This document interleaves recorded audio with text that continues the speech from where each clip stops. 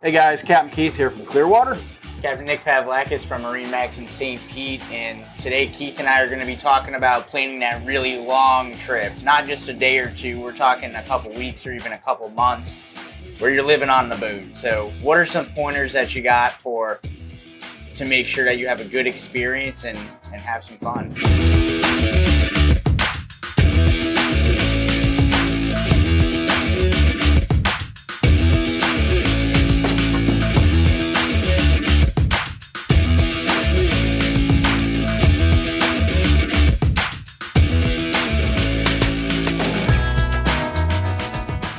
So probably first and foremost, obviously the safety gear, which we'll talk about here in a little bit, but have a spares kit. You can go to your local MarineMax store, and if you tell them, what boats you've got, what engines you've got, generator, all that kind of stuff, they're going to be able to go through and pull filters or strainers, impellers, and just items that you may need during the trip.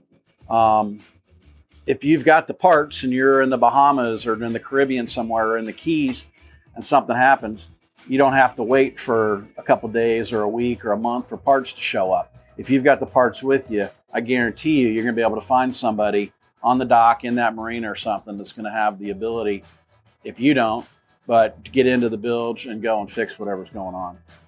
Yeah, and when it comes to these long trips, preparation really is key, because sometimes you might be a little bit of a plumber, a little bit of a mechanic, a little bit of an electrician. It sounds intimidating, but it's really not, especially on these newer boats. And there's so many resources out there nowadays. Like Keith, you talked about spare parts. I know on the Aquilas, there's an Excel spreadsheet for every single model where you have part numbers, everything like that. A big question we get a lot of the times is, hey, what are some common things that I'm going to need to keep an eye on? Well, it's the simple stuff. Your AC strainers, your fuel pumps, all that little stuff.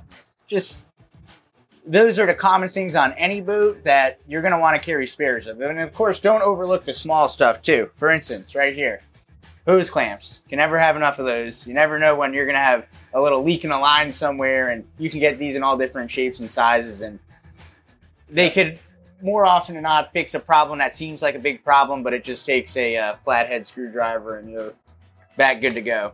And of course, with the preparation, there are no convenience stores at sea, so maybe a little extra marine grade toilet paper, all the essentials. And another thing that I think is a great resource, there's a lot of owner groups out there too, whether it's for on a great loop, whether it's of a certain brand of yacht. Like we're on an Aquila 44 right now. The Aquila owners group is awesome, and that's completely done by the owners. It just gives you good resources to kind of bounce ideas off of each other, because when you're out there, sometimes you're relying on others that have been in that same exact situation.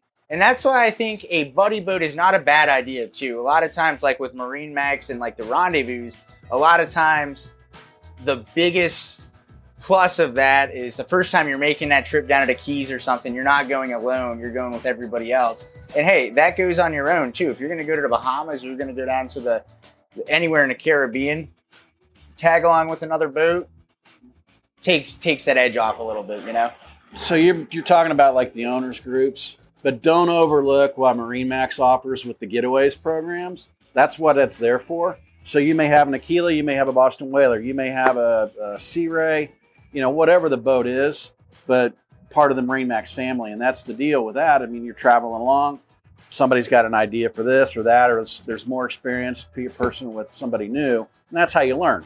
And that's what, we offer as a company. The other thing too is if you're doing a long trip and you got to look at the weather. You're going to become a meteorologist when you become a boater. So one thing I want you to notice, so like life jackets, right? These are near shore, where it's a type 3, where your chances of being pulled out of the water are going to be rapid. If you're offshore, you're going to want to take the time and invest in a good type 1 PFD. We've talked about this before. This will 100% float an unconscious person face up. It's got reflective tape on it. And then just things you can do. Add little glow sticks to these. You get 2 of them for $1. There's a little tester on here. I've got a strobe light. So if I do end up in the drink in the middle of the night, I can pull this thing. Makes it easy for somebody to find you. Have an EPIRB on your boat. This just happens to be a personal EPIRB, like a personal locator beacon. This is a spot messenger. I'm not endorsing anybody. Garmin makes one. I think it's Atlas Trax or InReach. There's a bunch of different companies that do that. And then also, you want to have like a little ditch bag with all kind of this stuff in it. But have handheld VHF radios. This will float. It's going to work. So if you need to talk to the Coast Guard or another boat when you are coming to rescue you because your EPIRB's gone off, you're going to be able to do that. So just quick little handheld, small little things you can put together, things you can do to put some bling on your life jackets. And, for a couple bucks, it might just save your life if, it really gets bad. So you just got to think about it. Hopefully, that's not going to happen, but you got to be ready in case it does. You can really never be too prepared. At the end of the day, have fun, make the memories. It's boating, okay? Chances are you're going to bust a hose clamp or something. Don't let it ruin your day. That's right. But just keep on carrying on and make the memories while you can, right? Roll with the punches. Yeah. See you guys out on the water. See y'all.